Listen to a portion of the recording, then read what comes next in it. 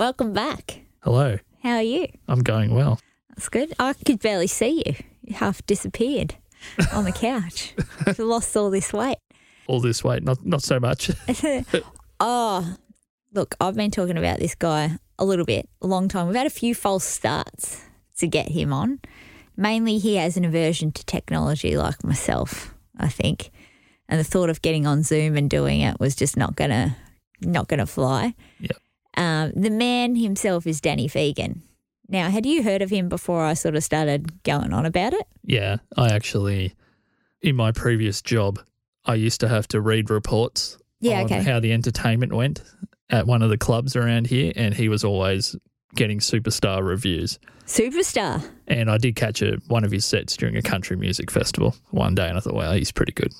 Well, the thing I like about him, I never liked country music. Yeah, well, I still don't really. And to be honest, until I sort of, and this just goes back to me, like liking people and then getting to appreciate what they do as a craft, as opposed to liking the music or the craft first and then, yeah. Yep. But he's just a really cool guy. He's a nice guy too. And he seems to be genuinely just cares about stuff and cares about people, and I got around his music because of those traits. He's very generous. Yeah, I know as a performer I thought that he has to be from Tamworth or even from the city. Yeah. Because they were very polished. Mm-hmm. And the whole thing was like, oh, well, they're as good as any country band I've seen. I mean, I'm not massively into the genre, but being a guitar player, yeah, I can recognise, well, he's a great singer, performer, the guitaring, all the instrumentation's great. Yeah. And then I find out he's from 20 k's down the road. I know. So, I know. We get to go and have a little bit of a visit there. I'm excited about the getting out of town, although it won't be very far. Just, I remember when you first came on the show, I always wanted for us to be out and about a little bit, going to certain people. Mm-hmm. I think you put up the idea of Canada at one point. That seems a bit far-fetched at the moment, but I mean, if we get 20 k's out of town, that's Canberra's a start. a bit far-fetched at the moment. But yeah, I'm really keen to get him on, hear a bit of his story, hopefully a different side, because he's quite chatty, but I know there's a lot of depth in there as well, so I'd like to sort of extrapolate some of that. I'm just keen to have a look around his farm and meet a cool guy. Yeah. This is Danny Fegan. Get around him.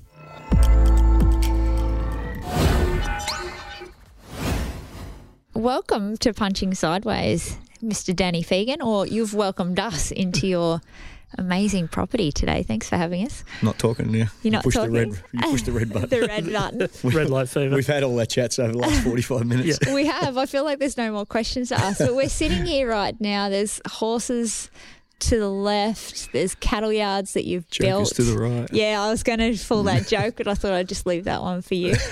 We've seen your homestead. I've met someone I know. There's so much history in this property. Can you first of all just tell us, because Josh was asking me on the way here, what does Danny class himself as? Don't know. And that would probably be the best question for you to answer. I'm a singing farmer, and hopefully at the end of each year I've got something to sing about. Yeah, right. That's probably it in a nutshell.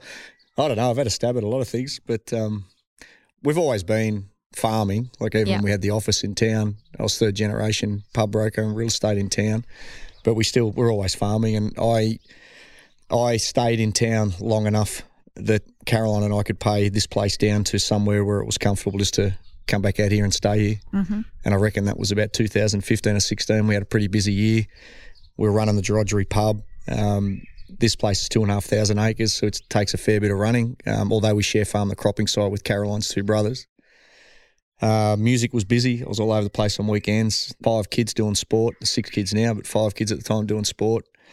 And trying to run the office as well. So, yeah, it was a big period. So after the end of that, I sort of had a look at the mortgage and I thought, I reckon I can stay. So we shut the door after 3 generations down in town. Yeah, right.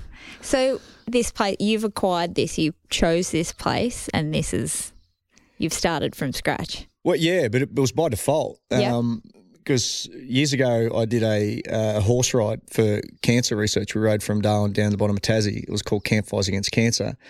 And in the course of that ride, we camped on a place called King River Station, south of Katherine, between Katherine and Mataranka. Mm-hmm. And I've always wanted to go to the Territory, still do. And Caroline was working all over the place. Caroline's a sonographer and a radiographer, so she was working all around Australia as temp work, flying about all over the place. And when we finished that ride, King River came on the market, and I sort of got to know the bloke, and we camped on the place and everything. He was a bit of an eccentric old fella, and the more interest we showed in it, he just kept jacking the price up. Yeah. And I had a couple of country pub freeholds at the time, and Caroline had paid a house off in town. So we had enough to sell to get a deposit together. And we put our best foot forward with King River. We offered him his asking price, but then he kept sort of jacking the price up over 3 and 4 months. And in the end, actually, he sold the property for exactly what we offered him 6 months later through an agent. So we could well have been Territorians all this time. Yeah. And we came back home here. Kaz and I had been together nearly 10 years before I did the ride. We got together at school, and as soon as the ride finished, I went up to pick her up in Townsville. We got engaged straight away. We were married 6 months later, and Jess was on the ground 9 months after that. So we had a plan to get a place. This place came on the market. This is 2,500 acres now. The original holding was 1,313 acres, which we couldn't afford. And we were looking around everywhere, and we were bridesmaids at all these auctions. And I felt we were pushing the price up everywhere. You know, it was that 02, 03 boom into 04. Yeah. And we were just trying to find our own patch, you know. The first one was 300 acres down near Georgery West down there. Then we looked at 500 at Tabletop, and we kept going back to the bank looking for more money and looking for more acres, and I felt all we were doing was pushing the price up. Yeah.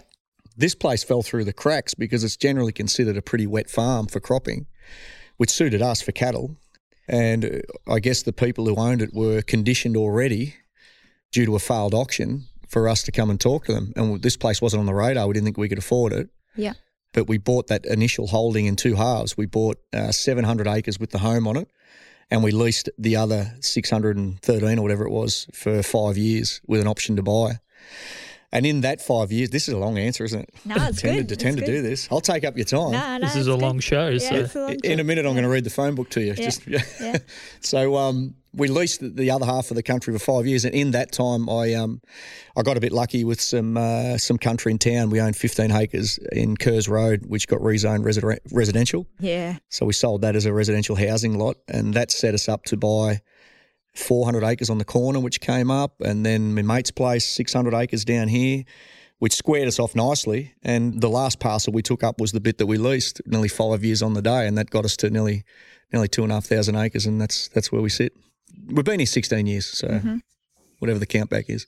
A quick progression. I know that probably people would hear 16 years and think that that's not, but really to get to that point where you've acquired all this land and it's not inherited is a pretty big undertaking. So well done for that.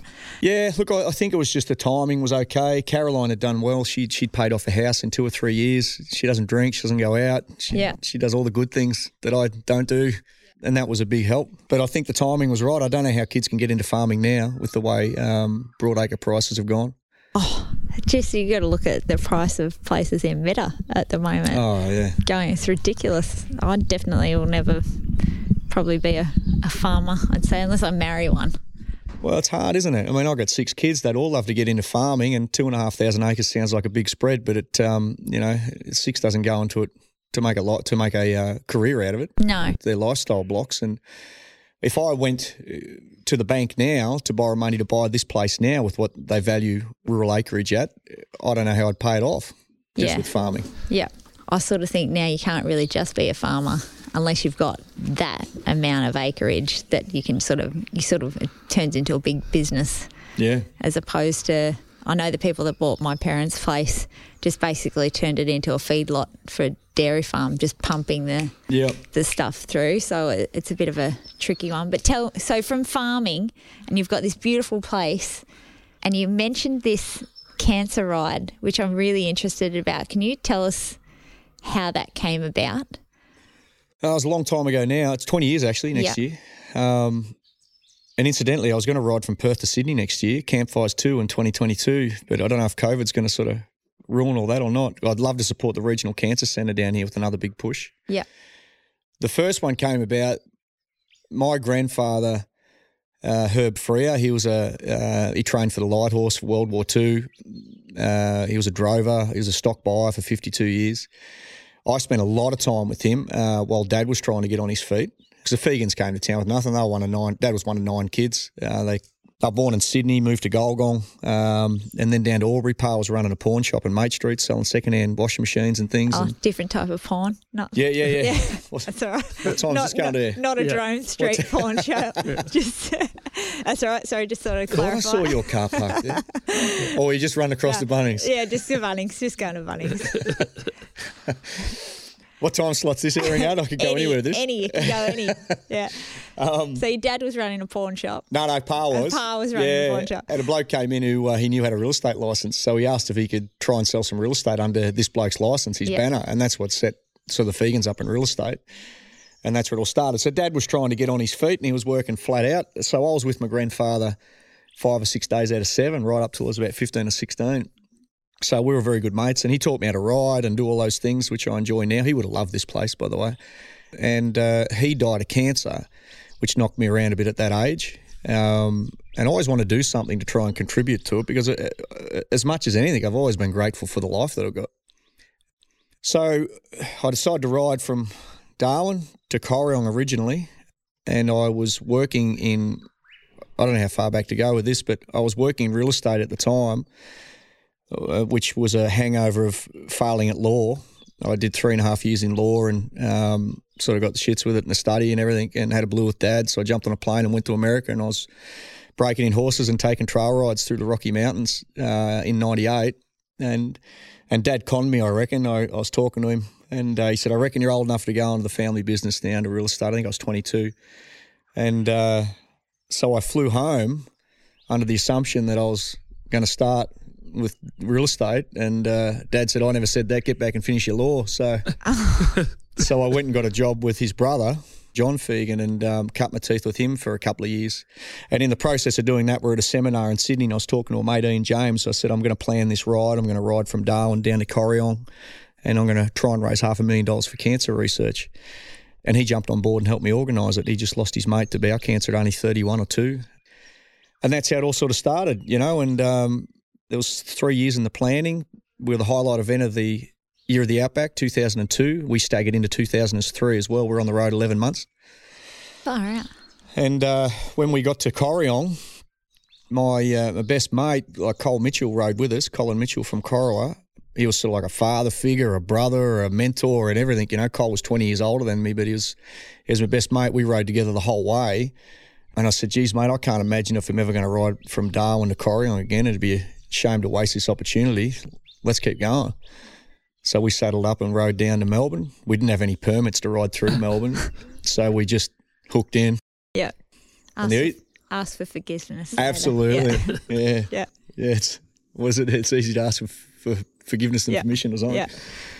So yeah, we tore off down that way, and we found pretty quickly that the easiest way to get down to Melbourne is actually on the freeway. Although we weren't meant to be there, we just were cantering down that middle island, and the cars are zinging past so quick either way. No one saw us because it was just we kept getting in dead enders trying to follow the old tracks down to Melbourne. We were dropping fences and straining them back up, and hang on, are you picking that up? Bit of ambience. Yeah, I think that everyone realises we're outside at the moment. So yeah, those little fellas are just spraying the wheat for rust at the moment. It's still a bit wet to get the tractors over some of this country. Never stops the farming, does it? No, this place is like Burke Street out here. Yeah. There's always someone coming and going. Yeah. I forget where we got up to, Mel. We got up to trying to get through Burke Street on a horse. Oh, that's right. I'm assuming. Yeah, so we got down there and we hooked in past the markets, St Kilda markets, and we got down to St Kilda to the Spirit of Tasmania. And by the time we got there, there was these big big protests on the G2 summit or something was in Melbourne, and so the cops were pretty well had their hands full with all that sort of caper going on. And it wasn't like we were robbing banks or anything, but we were meant to have permits to ride livestock down through the middle, and we didn't have them because we didn't know we were going there. Anyhow, we hooked in. We got down to St Kilda Beach down there to get on that big boat, and when we got down there, we had 2 cops, the Melbourne Age, the Sun Herald, and a car full of security guards. all trying to stop us, but it was too late. We're already on the beach. So they just came and questioned us what we're doing. And once we told them what we're doing, they just slapped us on the back. So good on you. Yeah. So we loaded 9 horses on the Spirit of Tasmania. Never been to Tasmania before in my life. And I looked at the map and it was starting to get into late autumn, like May, it was starting to get pretty cold. So I looked at the map and I thought, the quickest way between 2 points is a straight line. We'll just go, straight down there through Harboat and get down the bottom.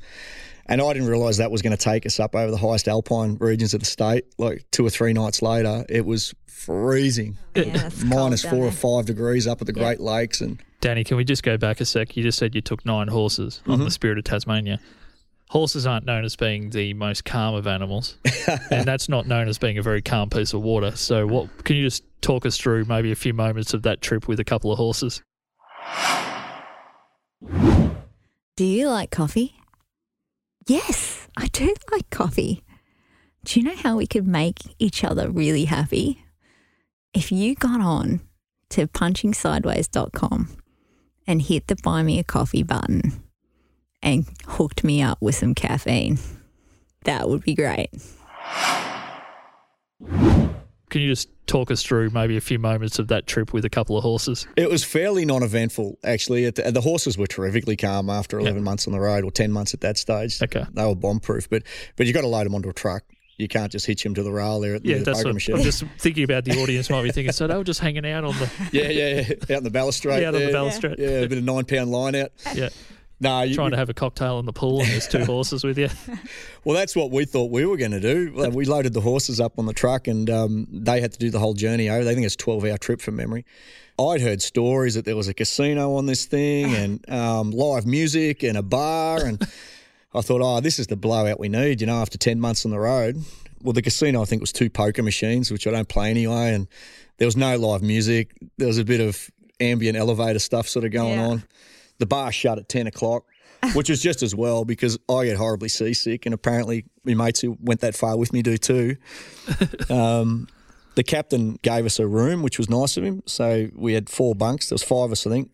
Luke was my mate, who was my opal mining partner. He was sleeping on the floor. But we were as crook as dogs before we even left the bay. And 2-metre swells. I don't know if that's big or little, but it felt big. We're sort of laying on the bed, you're banging your head, then you're hitting your feet and banging your head. It was brutal. Yeah. But there was the eventful part of it was that we wanted to check the horses. We got up and pulled ourselves together because we just wanted to make sure they're okay. And we thought they'd be freezing cold. So we had rugs on, they had the windows shut in the truck. And I don't know if you heard about the polocrosse horses that died a few years ago on the Spirit of Tasmania. No.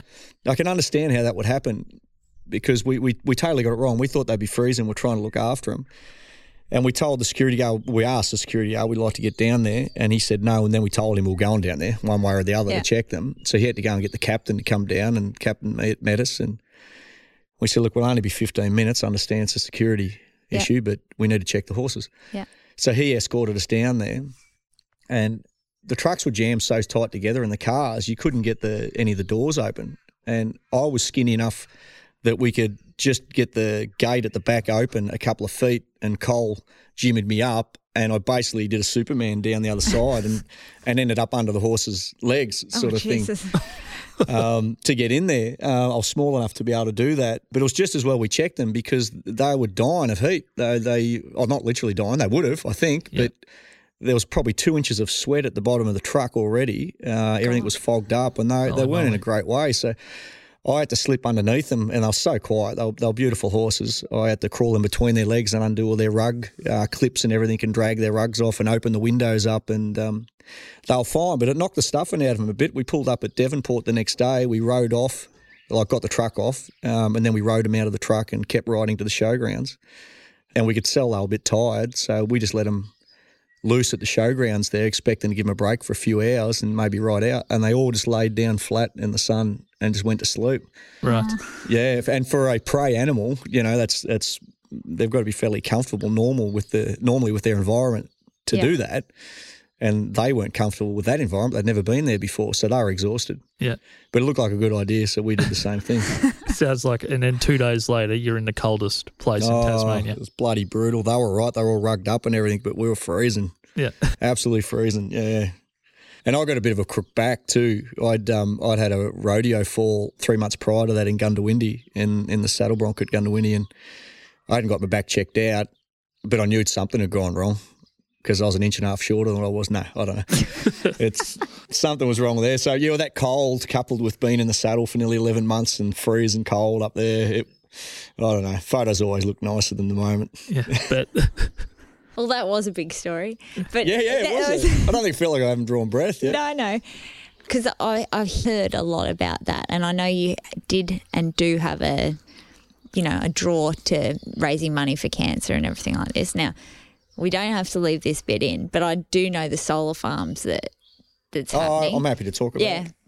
Yeah. So can you tell me a little bit about your acquisition, I suppose, of doing some solar farming and maybe a little bit of the resistance, but your motivation behind it?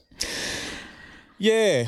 Well, thanks for asking the question, firstly, because obviously it's been a subject of discontent for some who missed out on the opportunity over the last 3 or 4 years, and all variety of media have reported their side of it. No one's ever asked me to speak about it until now. Yeah. The long and the short of it, Mel, is we didn't try to acquire it at all. They came to us. There's power lines. You can't see them from here, but across the road on the neighbour's property, there's quite big power lines which apparently can carry a huge volume of power. I mean, I'm no electrician. I don't try and invest any energy in understanding it. My take on it's always been we're not building a solar farm. We're only leasing some of our paddocks to a company, which we're entitled to do. I think a fair-minded person would understand we're not greedy people. It was a commercial opportunity which fell in our lap, essentially. Yep. It looks like it's going to go ahead now. It's on very low-lying country down here, which is well-suited to it and well-suited to grazing, and we can still graze sheep underneath the panels. Now, we've had a long track record of giving it away, and supporting causes even before we had money. And if this goes ahead, obviously our kids are going to be okay, and it's a lucrative deal. But that only increases our capacity to further invest in causes we've spent a lifetime supporting anyway. And I'd never said this before because I didn't want it to look like I was trying to buy favour, because for a long while, like, we were on the stink, out here, which was really disappointing because we've helped a lot of people, which I'd never name. Yeah. But when you walk down the street and they look over their shoulder to see if it's okay to say good day to you, if anyone's watching, it really is on the nose. Yeah. But I'd always thought, we're going okay. We've worked hard. We still work hard. We're going okay. We're very lucky for this to fall in our lap. But as I say, it only increases our capacity to further invest in causes that we've supported anyway, not just because we can now. Mm-hmm. And I always thought that if this goes ahead, I'd love to perpetually support the Regional Cancer Centre in Albury. And I guess I can say that now, that I've been speaking with them. We're discussing the research fellowships or to get more oncology nurses or something to Albury. Having said that, though, it's not guaranteed it's going to go ahead yet either. It has been approved. It looks like it's going to go ahead, but COVID has slowed a lot of things down, and you just never know. Until it actually happens, you never know. At best, it's going to be 12 months away if it does go ahead. The state government's approved it. And it's interesting to note all that great level of objection at the start all dissolved away. Yeah. All dissolved away back to essentially one family. And most of those people who objected, because the negative hype was allowed to gather so much momentum, and I was a bit disappointed with the company that they didn't try and stand in front of it, but they didn't want to add any fuel to the fire, so they just let it go. Yeah. So, Danny, sorry, just for people that aren't familiar at all with the story, because our audience spreads beyond just the local community to the surrounding areas as well. Yep. What is the main objection to this proposed project? What was the source of their ire, I guess, for lack of a better term to start with? Well, there's only 2 points of objection which hold any water whatsoever. One is the change of aesthetics, and I totally respect that. The argument that objectors hung on and tried very hard to win the day with was that this is prime agricultural land. And as a matter of fact and a matter of practicality, it simply isn't. It's dry land farming. The government themselves rates this country between 4 and 6 on their own unit of measure, whereas prime is 1 to 3. Mm-hmm. So factually, the argument's flawed, and practically, the argument's flawed. Everybody knows this is a down on the creek flats is a very wet area. The property, the last acquisition down here some years ago, actually failed at auction twice. It was on the market for 2 years before we bought it. Everybody had the chance to go and buy it if they wanted it. Yeah. So the prime agricultural argument for this is good land, don't get me wrong. This is good land, but it's not prime. And the argument was flawed from the first. And I felt like the longer objectors hung on to that argument, they'd lost from the outset. Oh, well, unlucky.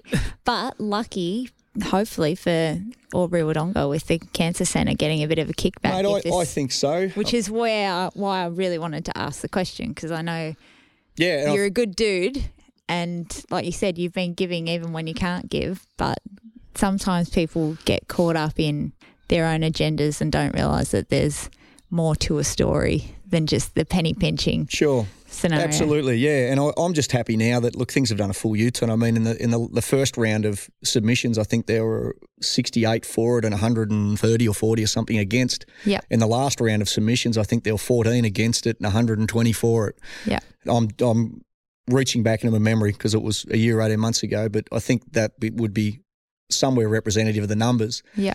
And business people in Walla and Colcan stood up and supported it, because my argument has always been, I don't want to get bogged down in this, by the way. It's been 4 years, all this stuff. It's either going to happen or it isn't. Whatever. Either way. Yeah. But we don't need to speculate with these things. These things are built. They're in country towns already. Yeah. Yeah. Don't pull rubbish out of the sky. Like, some of them were trying to get support, some naysayers, by saying that they give cows cancer and they're going to drop planes from the sky because of the reflection. And it was childish. Yeah. We don't need to speculate these things. They're built in paddocks all across the country. Go and talk to people. I did. When the company came to me, I said, well, mate, my knee-jerk reaction is I've worked hard to have a farm. I really love where I live. Not in love with the idea. Tell me more about it. Yeah. And then I jumped on a plane. I went to Longreach and I had a look at one out there and I got educated. And I thought, okay, well, this is the way of the future. Like it or lump it, this is the way we're going in renewables. And we got on board. But, yeah, the point I make is you don't need to speculate. They're built. They're out there. Go and ask people who live next to them, who've experienced the rise in commerce and economic stimulus. Stimulus. Stimulus, thank you. That's all right. It's a bit early. I haven't had a beer yet. The economic stimulus in these towns, and there's no reason to speculate. It's all out there. Go and have a look at facts and figures. Yeah. There you go. Did we have anything else on that, Mel? And sorry, and just to tie off, Mel, I didn't to get probably back to the point you want to talk about, I felt that was an opportunity to vent then, because I haven't had an opportunity in 4 years. You haven't. You've got your platform now. Yeah, so thank you. We would dearly love to support the Regional Cancer Centre, and I haven't said that publicly, and I haven't said that even privately to people around here in the 4 years leading up to this, because I didn't want it to look like we were trying to buy favour. But in recent months, I've been in discussions with them, because I said, look, we're getting closer and we can dare to dream now. Give us some options. So we're talking about options of oncology nurses or doctors or research fellowships. We're not sure which way we're going to go yet, because we're not 100% certain this thing will go ahead yet with COVID and all the rest of it. We'll just have to see. But I hope we're in a position to perpetually support the Regional Cancer Centre in Albury if this solar farm goes ahead on half of our farm. We're still staying here. Well, I hope so too, because really, like you said, it's going to happen anyway. It's just whether it goes to someone that might channel the money in a different direction or not. Yeah. So, Danny the farmer, we've also talked about your love for horses and all activities involving horses. Tried to bring a few over for you, but they can't be hungry. So there is another part of your life which people may know that are tuning into this, and that's... Yeah, but I've got to see my warrant officer twice a week, and we don't need to talk about it anymore. Well, a third part.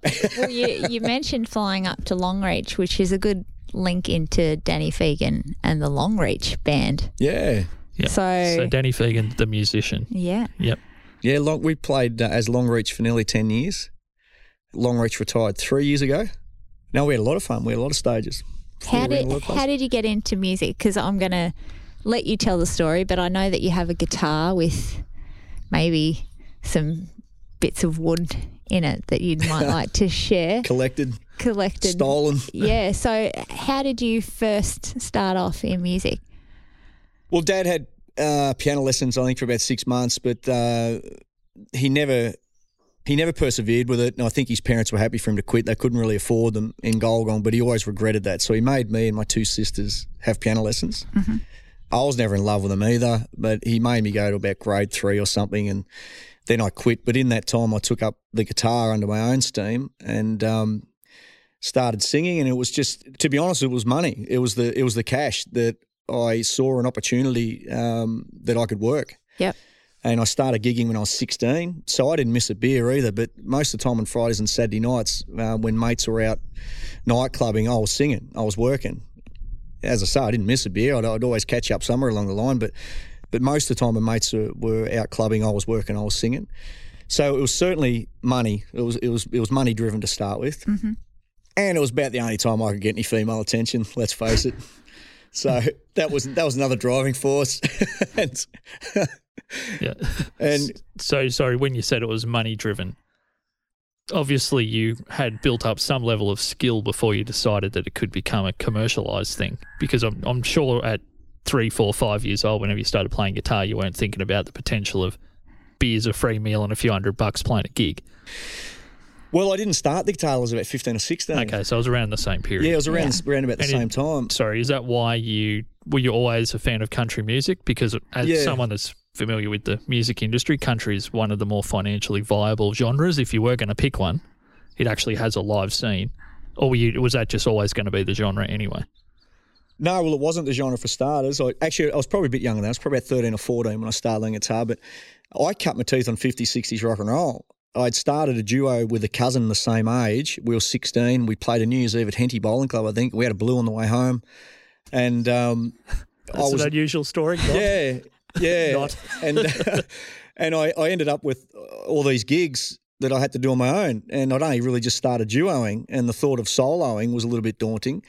So when I was a kid growing up, Mum and Dad used to have an open house policy on a Friday night on our old farm out at Thaguna, Danmara Park out there. Dad had set up a music room with a PA system and a drum kit, and it was just open house if we muso come out. And so they'd tear it up every Friday night. And it sort of morphed into a bit of an army following from Latchford as well. And one of the fellas who used to come out, Alwyn Brunton, he would sing out there most Friday nights. And Bruno's probably, I'd have to be in his mid-60s now, I suppose. He's quite a bit older than me. But when I thought I was going to be stuck, I reached out to Bruno and said, would you help me do some of these gigs? And, of course, he was a product of the 50s and 60s and all that sort of thing. And so for 10 years we duoed doing 50s, 60s rock and roll at the Commercial Club and all over the place.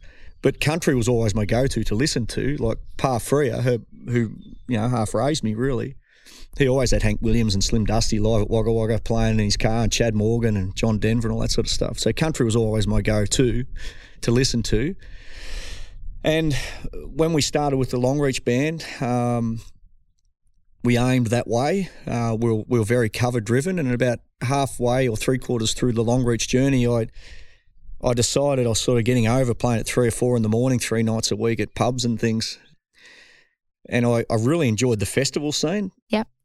Of course, everyone does, but it's hard to get into them because, you're playing 4 hours in a pub gig. You do a 45-minute set or a 55-minute set in a festival, you're getting paid the same, and often it's in the day. You're not dealing with drunks at 3 in the morning following out the car. But I couldn't get any more festivals. I didn't have enough street cred because I didn't have an album. I didn't have anything. I'd never written a song. Okay. I tried to, but never really devoted any energy. I didn't feel like I was ever in the headspace to write songs. I was always too busy. And what sort of started it was a mate who was working at Jabiru flew over to Weipa for a bit of work, and he told the committee up there at the bull ride, he said, I know this really good bloke, he goes well, you should book him for the bull ride. And this fella, Steve, I become real good mates with Steve, actually. Just stayed with him for 2 weeks last month up at Weipa before lockdown. It's about 5 years ago, he rang me up. He said, Danny, we heard you go all right. He said, this bull ride goes pretty good. We get 3,000 or 4,000 people to it. And he said, send us up your album. He said, we'll put it to the committee. I said, I've never recorded. He said, no worries. He said, just give us your YouTube. I haven't got one. Yeah. He said, Jesus, said Facebook page. I said, I've got a personal one, but there's no music on it. Yeah. And he said, God, mate, he said, I'm trying to help you out here. Can you give me anything? I said, well, I can give you a poster from last Saturday night at Kinross and Mum's phone number. She reckons we go all right. So he took a punt on us, but it sort of got me thinking, well, I need a bit of that sort of background stuff to get a bit more street cred, to get more festivals. That's where I want to go. So I'd sort of half started a lot of songs and I focused some energy on trying to finish them, and I'd written a book about the Campfires Against Cancer ride, and I found Up at Middle was a good place to go and get some headspace for that. And that got, I know I'm digressing here, but that got picked up for a publish, which was a fluke. I only blundered into getting published, and I told the publisher I didn't want anything out of it. We'll give it to the Regional Cancer Centre. So that book raised $54,000 for them. But as a product of that, I sort of knew that was a good place for me to go and clear my head. And so I'd go up there and I knocked out 9 or 10 songs that I'd already started over the years. And I remember a mate saying to me, to write a song, you've just got to put pen to paper. He said, you might write 100 songs and only one's any good. Yep. And I thought, Jesus, I hope my strike rate's a bit better than that, because I've only written 10 and they're all going to be in the album. That's everyone's first album. Yeah. How many songs you got? 10. How many tracks is it going to be? 10. Yeah, exactly. Yeah. Well, mine ended up being 16. I added a few covers on there, which was a blue in hindsight because it excluded me from some Golden Guitar nominations. There was had too many covers and stuff on there. I was in the swim for 3, but it excluded me for 2 others. So this next album will be all originals. But yeah, anyway, I did that and got it out there, and then it went to number 1 on the RA charts. It sort of, and the film clips went well. I used the right people for those, and it did its job. It got us a bit more street cred, and we can now sort of fill our year in with some festivals and better calibre of stuff. Can I ask about the first time? Because I know that I was in an original band for a long time, and then I played in a cover band at uni, but it was basically the same band. Yep. Most of the same people. And our actual music was a little bit more fast-paced, aggro, technical than our actual covers were. So we just pretended that people loved it because it was louder and heavier. Yeah. What was it like the first time you played your own song in a cover set? Do you remember that reaction of the crowd? Did you even mention it was your song, or did you just play it as though it wasn't? It was a slow burn. There's a couple of questions there, and I like to answer them all because they're good questions. It was a slow burn. I find I'm a funny artist. I said to the producer, I said, I don't even know what I am. I said, we get paid to play upbeat country rock because we get paid to play at rodeos and things that get people dancing, having a good time. Mm-hmm. Yeah. What I listen to is quirky stuff. I love Cor Blund. He's a Canadian folk singer. Those type of blokes who are very lyric sort of driven rather than music driven. I've gone a bit vague down here. I'm trying to think a couple of other artists I listen to. It's always hard getting interviewed in your own place. You look around, you see all the jobs you need to do. But those sort of quirky alternate country types I listen to. And when I write, it tends to come out sincere folk, slower sort of stuff, real stories and things like that, which is exactly the opposite of what we're paid to sing. Yep.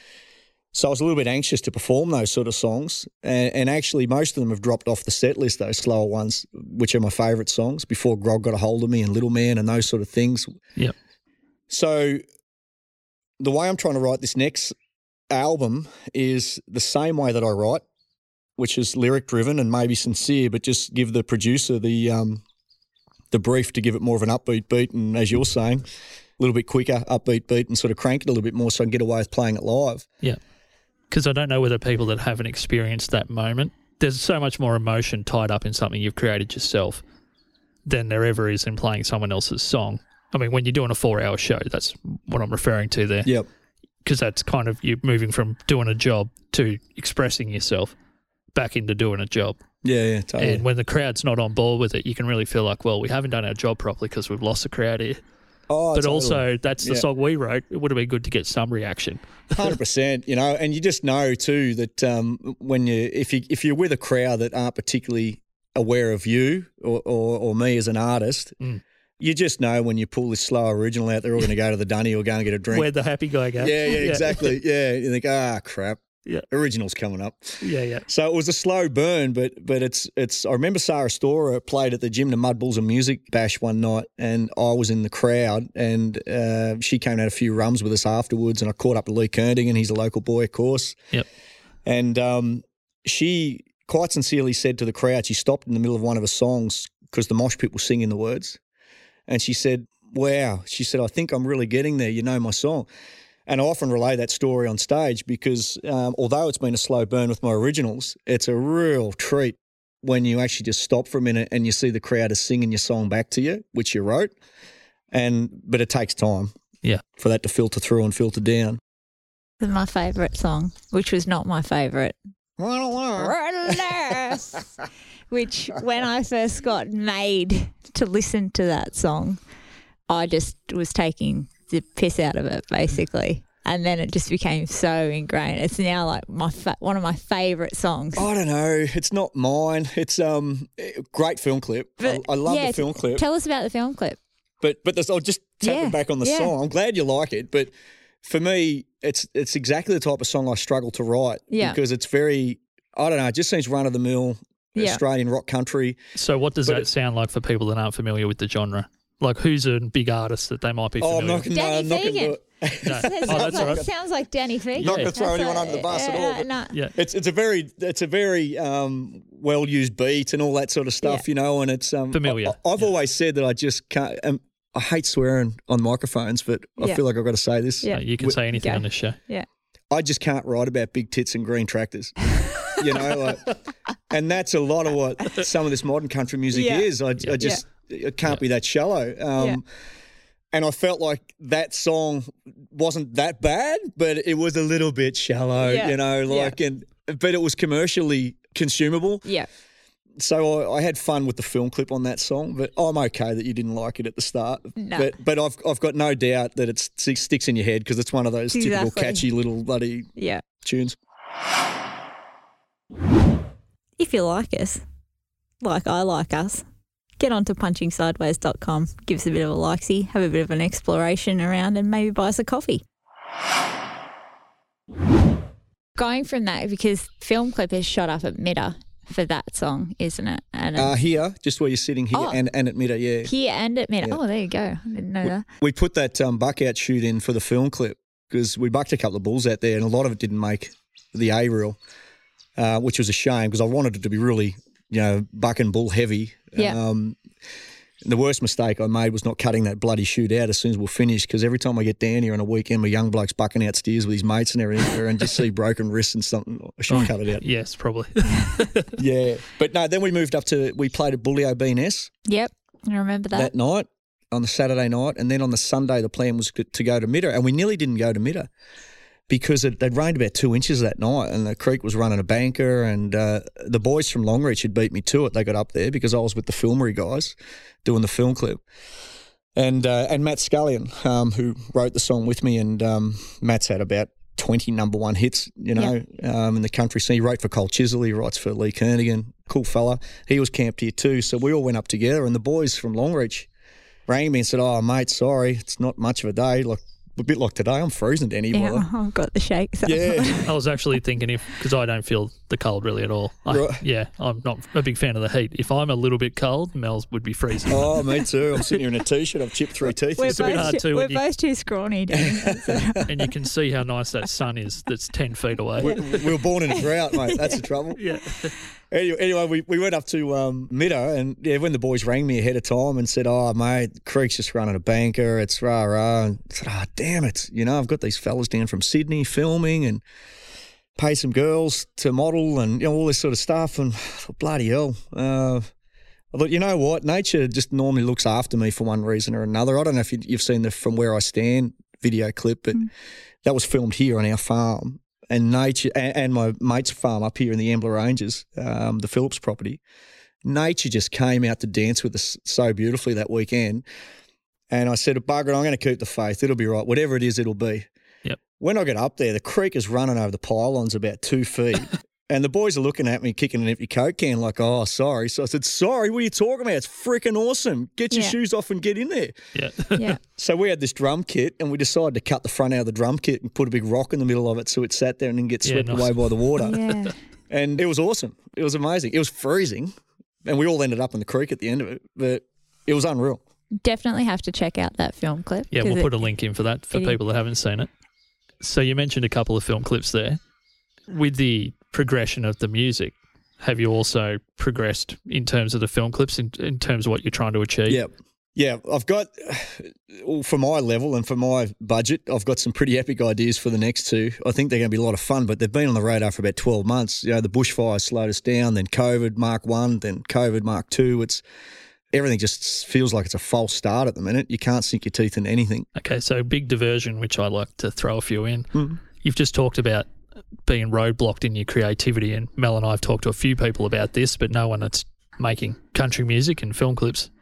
How have those moments felt where you've had plans and you've had things in the world stop you from doing it, and how are you coping each time it happens? Mate, I'm coping all right because I've got plenty of things going on, and the kids keep us busy, you know, and really at our stage of life, it's all about them now. But I can totally see how people in hospitality and in the arts have fallen in a heap over all this. Like we did I played at Great Keppel Island. What month are we up to? You played it in July. We're in... Oh, wow. Was it back that far? Yeah. September. Okay, we were on the road for 6 weeks with the kids. We went up to Weipa, and we like to try and take them out of school each year for a month or more and, you know, just show them a bit of stuff, get them around Australia, and so they can talk about things from a bit of an informed platform, you know, like all the issues that come with being out bush. And went up to Weipa and down the East Coast in time for Country on Keppel at Great Keppel Island. And I sung out there, had a great weekend, sang with James Blundell and a heap of other artists. It was brilliant. It always is out there. But when we left, we're on our way home, and that was when Queensland was about to lock New South out for being on the stink with COVID. So I knew that if I crossed the border, I wasn't going to be able to go back for the Weipa Bull Ride in 4 weeks, which we were booked to play at, and I was going to fly back up there with the band. And we love that weekend. You know, we go up there, we have 2 nights with our mates. Then we overnight in Cairns and play up as a band on the way home, and that's all good stuff too, you know. And I was sort of gutshot about it, really. I stood on the border for an hour and a half, and because we've got so many kids, we always take, like I tow that horse float there with the F truck we camp in, and Caroline takes the cruiser. And she said to me, well, you stay. You go back to Queensland, or stay in Queensland, do some songwriting, because James offered to write a song with me, James Blundell and Briar, his son, their property at Stanthorpe. I thought, well, I can catch up with them for a couple of nights. There's an old fella called Kelly Dixon who's pretty crook at the moment. He wrote Leave Him Out There in the Long Yard for Slim Dusty, and him and I have pretty well nearly written a song about my great mate who did the Campfires Against Cancer ride with me, and ironically died of cancer about 3 years ago. I thought I could finish that off with Kelly. There's another girl over on the Gold Coast who I sang with at Great Keppel Island. We're going to write a song. I could have done a bit of stuff, you know, but 4 weeks was a long time away from the kids. And then I spoke to the bull ride. They said there was a positive case in Mareeba and they might shut the top end down anyway. So I hovered around the border for an hour and a half, and I thought, bugger it, I'll go home then. But I was gutshot about it. I thought I'm missing out on, you know, some of this travel. But then I had to give myself a kick in the backside and say, well, how lucky were you that it all opened up for 6 weeks and allowed me to do that holiday with Caroline and the kids and sing on a tropical island for 3 days? Yeah. So, you know, yeah, put it all in perspective. But I've got a lot of other stuff going on with the kids and the farm and everything too, which consumes your mind. I think if you were totally reliant on music, I couldn't think of a worse 18 months.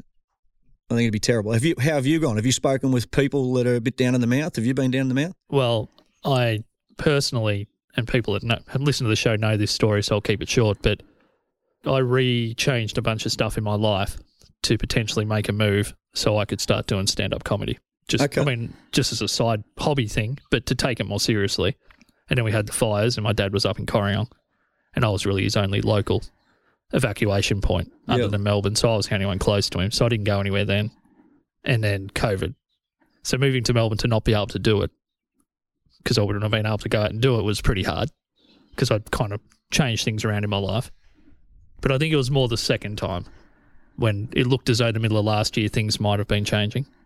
And then it basically has, if anything, become worse and more lockdown over that period. More uncertainty this time too, isn't it? You can't plan for anything. Yeah, so the lack of being able to see, because when it first happened, I was seeing still a date in my head. Yeah. That, I mean, this is what we're all optimistic about X. I'm going to just peg my timeline on X. Maybe stay around here, but travel, start driving to Canberra and Sydney and Melbourne particularly. But it just isn't realistic to go there and potentially not be able to do it. Yeah. I've heard other stories like that.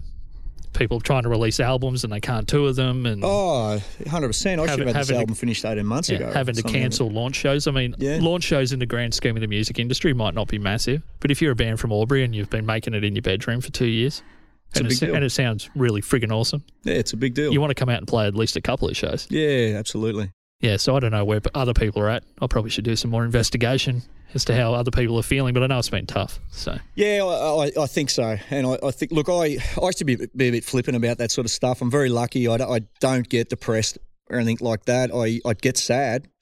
But as I've said to some friends who do get down in the mouth, I'm lucky that for me it's an emotion, not a condition. I can shake it off. Nothing gets me sadder than a good song that comes on when you're on your own driving somewhere. I pull over and bawl quite often, like that's just beautiful. But I shake it off and I keep going. But I think even for a bloke like me who used to think of that subject rather flippantly has to acknowledge that it's been a tough period for a lot of people, and a lot of people aren't quite right.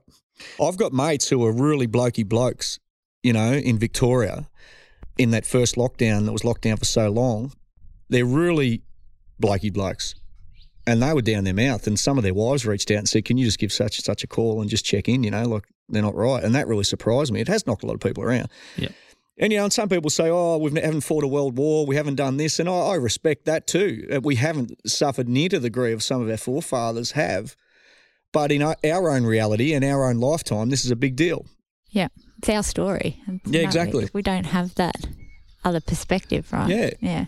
Our true north and our lane is a bit different to what it was 100 years ago. So it's still real.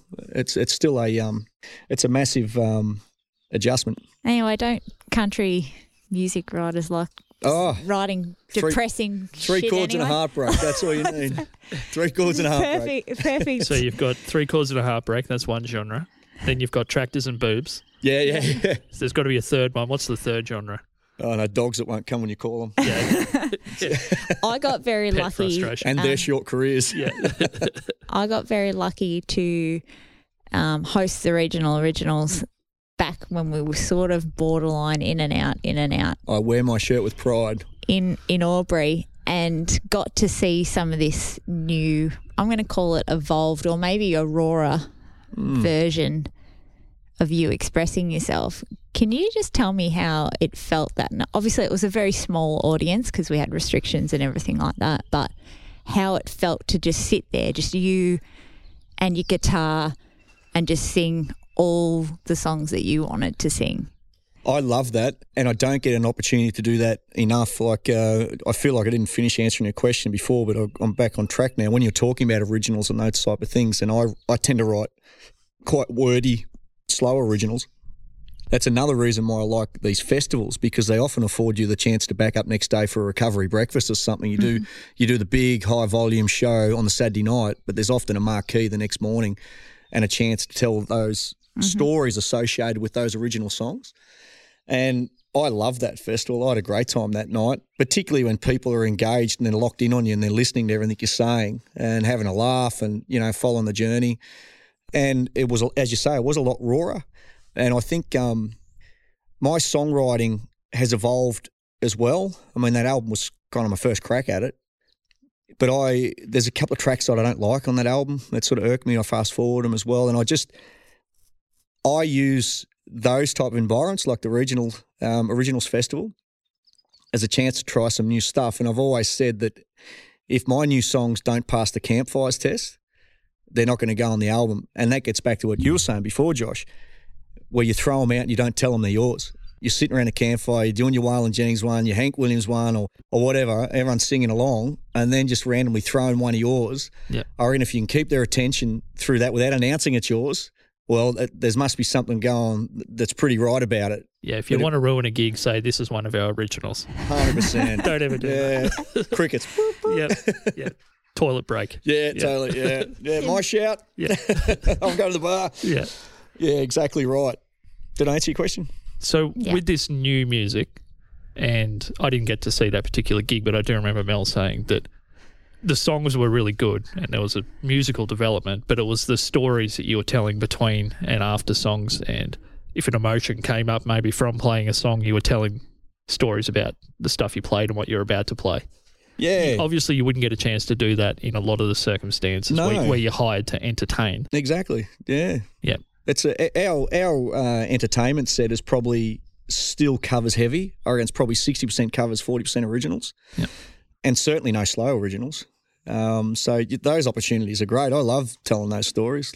Obviously, I talk a bit. So was there anything that night that people have come to you about since? Because we've talked about the Regional Originals Festival, what it was on the show before, so people have some idea what it is. Yeah.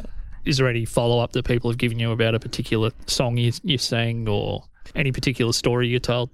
Oh, just the repeat similarities of what people are saying about the songs resonates a bit with me. That you could probably pull it out of your shirt and get it right one night.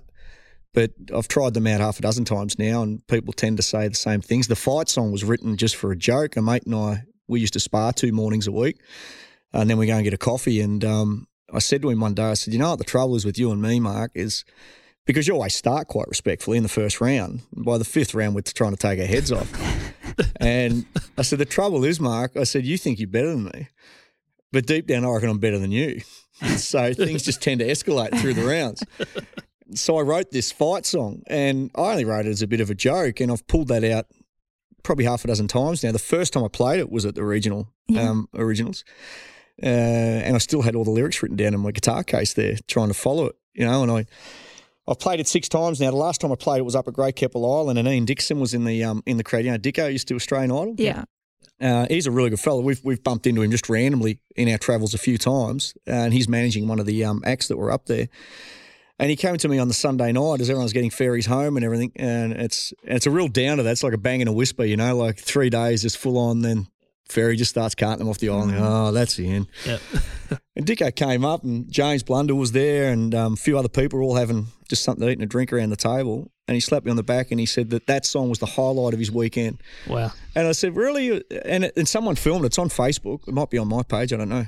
But someone filmed the whole show. It was Riders in the Round. So there was James Blundell, Matty Cornell, Brad Butcher and me. So you get to tell your stories on a stool and take in turns for an hour and a half doing your songs. Yeah. That's cool. Yeah, it was really cool. And, everyone was laughing. And it was, and for Dicko to say that, that was really cool. He said it was the highlight of his weekend. He said, 'cause I filled the whole island with love and happiness. He said everyone was just laughing. And I thought, well, that's really cool. And I didn't even think that song would make the album. It was only a bit of just a thing I chalked out, but it certainly will now. Yeah, well, that's good feedback. And you didn't do the mistake that I used to do when people would compliment my old bands.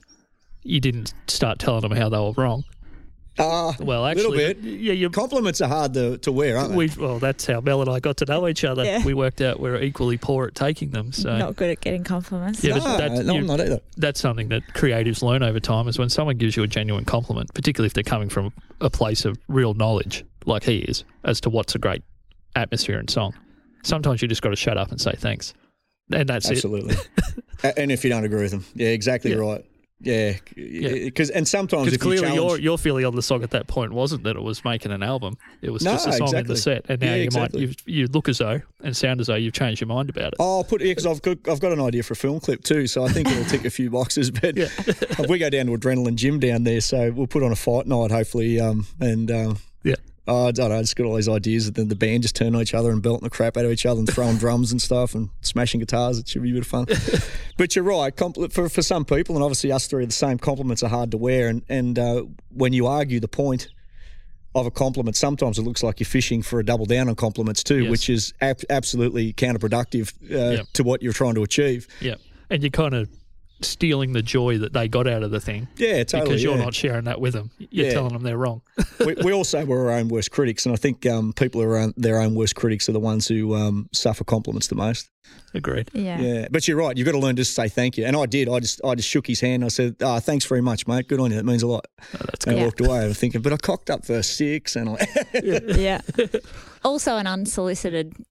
That sounds a bit like back. It's a perfect word, though. Your granddad's pawn shop. But when it's not, you're such a pioneer. When it's someone that has no reason to give you that compliment, like it doesn't serve them any purpose other than, like, you usually get family or friends or whatever. Oh, that was unreal. That was, and I don't think that they bear as much weight as someone that sort of just made the effort to come and do it. So agreed. So you did mention in there, and probably just to finish up, we've been going for over an hour. So you said that you were reading the lyrics out of your guitar case, and Mel's told me a lot about this guitar, and I'm assuming it's the guitar. And can you tell us the story about how that came to be and why it's so special to you? I just like, if I need something, I like to build it. I've noticed. Yeah. Everything. It took us nearly an hour to actually start recording because we were going, I've built this and I did this. And And Only because you asked. was that not fishing for compliments as well? I don't know. Yeah, it's exactly right. Yeah. Tell me I did a good job. I just stopped giving them after the first half hour. I've taken a mental list when we stop recording too. You missed some things. We'll put a big list. See that Yambler Range over there? Yeah. You know, I dug the valley in front of it to fill that up. But your guitar. So can you tell us, you just were saying you like to build things if you need it. If I need it, I like to build it. Yeah, like when we moved into town, Carolyn and I moved off our respective family farms into town for a couple of years when we first got married. We had a little house in there and the neighbour built knives. So he taught me how to build knives, and so I used to do a lot of that, pocket knives and bowies and things, and I just got an appreciation of timbers. And I wanted a new guitar. I had a couple out here. I've never been really that happy with anything that I've had. There's a Luther in town, Joe Gallagher. I don't know if you know Joe. Yeah, I've heard the name a lot of times. Yeah, he's a terrific bloke. I borrowed some templates of Joe Gallagher to forward that cause. And I've collected a heap of timbers over the years for the knife making and the handles and things like that too. So I had an old Mulga post I picked up in Simpson Desert years ago when I did a trip across there, and I had timbers from my three favourite pubs. I took a slice off the beer garden at Midder, the big poster out the back there. Mm-hmm. That's the fretboard on it. The back is the old Gerodgery horse stable there, which I had to knock down. It was only white ants holding hands at the end of the day, so I knocked that down and built that stage there for a bit of music. So that's on the back of the guitar. I got some floorboard from the boys' toilet at Kinross Pub. I snapped that up and put it on the back too. I would have taken it from the bar, only that Nick put security cameras in there in about 2008 or 9. So. and just other timbers. A bit of snow gum there from when where me and the boys used to go Brumby running. A bit of snow gum on the back. Bunya pines on the front. It's all Australian materials. A mate and I have had an opal mine at Lightning Ridge for about 15 years. So I've put opals in as fret markers. So just everything tells a story on it, and I love it. It's great. You know, I always said I wanted to build my own guitar, but I always cited that I was too busy to do it. And ironically, that period that I built the guitar in, I'd never been busier in my life. That was the year that we were running the pub and all these other things.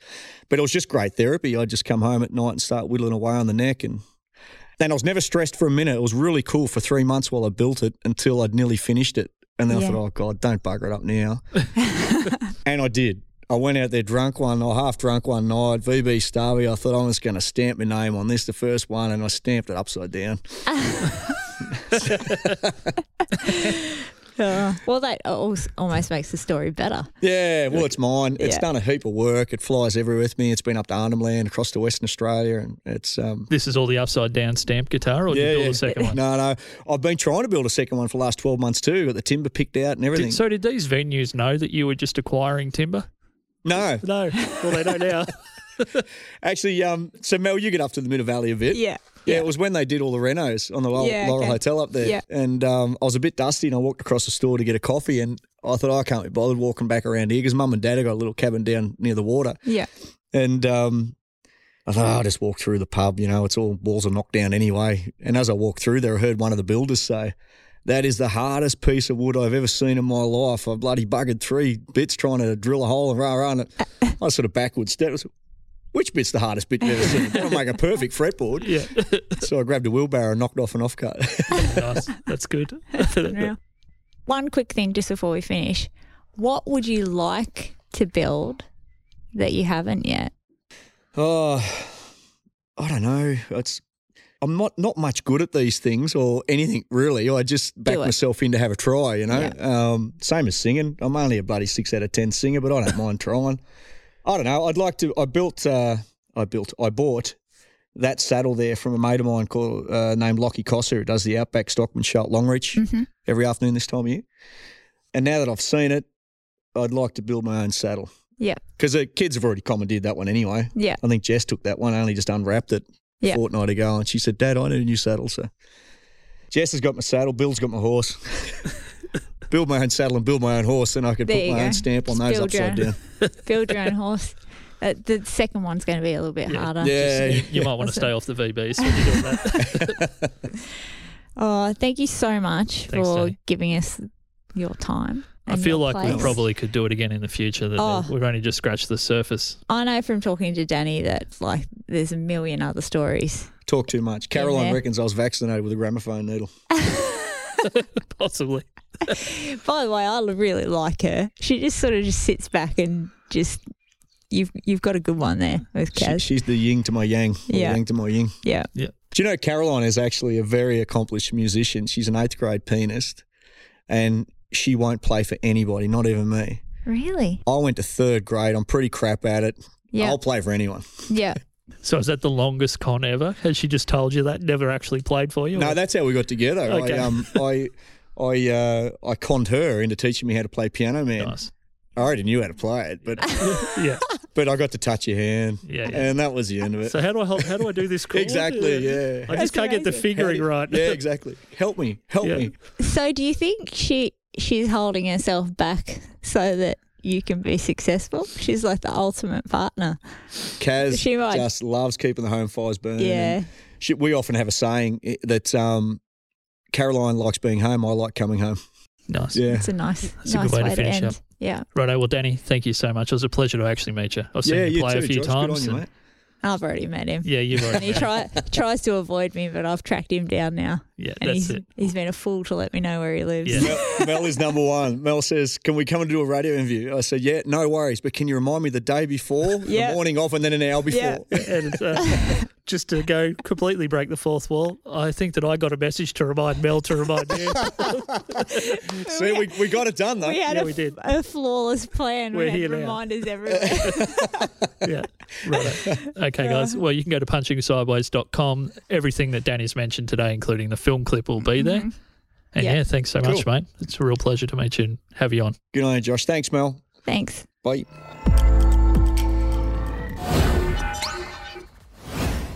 What do you think? It was awesome. Yeah. I loved everything about it. Let's just paint a picture of rocking up to his place. Now, we're obviously not going to say the address or anything like this, but let's just paint the picture of turning up to Danny Fegan's abode. Well, to begin with, we pulled off a country road. It was a pretty well looked after road through this massive stone gate. And it reminded me a lot of, as a kid, some of the big homesteads that were really old around Holbrook where my grandparents lived. Yeah. They just had these really, ornate's the wrong word because these are more big fortress-looking kind of stone gates. And he had one of those, so I felt kind of welcome and at home, and we hadn't even opened the car door yet. Yeah. And then he sort of sent a message and said, I'm just out the back washing the ute. And we got a bit of a tour, and there was like, I saw a guy that I've known for ages who just happened to be had seen gigs of Danny's. His name's Scott Redmond, and he's from like out my way, and he'd just become friends with him, and now he's got work with Danny. Like, it's that sort of connectability, which was really cool. We got to like all the stuff there in that area he's made himself or done up himself. So by stuff, we're talking renovations around the house, yards, these incredible yards. Yeah. And A bar. he was talking about building another shed that he reckons is going to be done like. Yeah. Shearing shed. He's going to do a shearing shed. Like, he's done all the cattle yards. He did up like the old original homestead there, which was from something like 1880 or something like that. Yep. And it was just really cool. It was full of all this history. And it was also, guys, and I really am sorry about this, but there was too much to talk about. Like, I went in with like, Danny's going to be cool and everything, but then your brain just exploded just with what was in front of you. We did half an hour of farm talk. Yeah, and it was just, you've missed out on so much, and I apologise about that, and hopefully we'll get him on I don't know again. if it made the audio, but I did say there's obviously way more we can talk to him about. Oh, yeah. Heaps. And he just, that same character trait, which I said to you, I was like, he's just such a nice guy and was super generous and just almost like, I don't understand why you're here interviewing me at all, but I'll give you He was very my much, time. considering he's obviously a very hardworking farmer and he's also had this other career Yeah. and studied something well outside of agriculture when he went to uni. Yeah. And his family's not really so much in the agricultural business or heritage. and he's also a musician, and all this is happening contemporaneously, and he doesn't seem to have – he's not really locked into a stereotype of any one of those types of people. No. Like even the country music kind of lead singer stereotype. I mean, I grew up in Corryong, so there's a big festival up there every year. Yeah. I saw lots of country music celebrities or semi-celebrities a lot when I was a kid, and they did have a bit of an air about them, and he had none. Yeah, I remember saying when we were about to get a photo, oh, you don't have your howdy cowdy hat on like this. And he just goes, no, I don't have my howdy cat. Like he just had no chip on his shoulder at all. And it was really refreshing. The one thing that really, really impressed me out of the whole interview was that massive chunk of land that he has is something that he has bought. He hasn't inherited it like most big farms or anything like that. He has worked his absolute butt off. I have the ultimate respect for that, like ridiculous respect.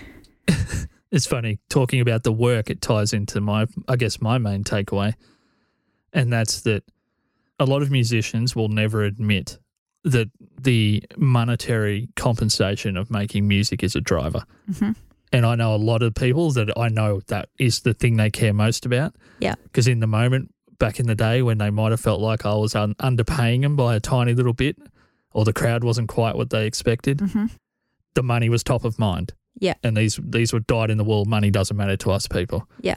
Him just admitting it was a consideration from him from day one. If I'm going to go out and learn all this music and have to play other people's songs and sing in public, do all these things, I want to get paid for it.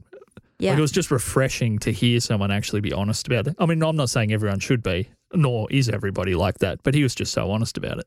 And also just little tidbits that he sort of said that all his band members, like everything gets split evenly. Yep. Just because he's the face and people want to book him doesn't necessarily mean that everyone isn't a valid contributing piece of the puzzle, I suppose. So, yeah, just full respecter. And all the stuff to do with the Cancer Council, all that stuff is just, obviously I liked him for a reason, and I've just extracted even more reasons to keep liking him. Firstly, thank you so much to Danny Fegan. Get around him. But I want to get around you, Josh, and hear about how your goal is going quickly. My weight loss goal? Yeah. I feel great. Good. I feel better every day. Good. I'm not having any afternoon crashes like I was a month ago, where I get real cranky and tired in the afternoon. So, I mean, it's all coming up, Josh. You know how I fix that? How do you fix that? Just by having a coffee. Coffees are good. Coffees are great. I haven't given those up, by the way, guys, if you're listening. Just flick us a coffee. Not on this welcome to weight loss business. I can crash in the afternoon. That's fine.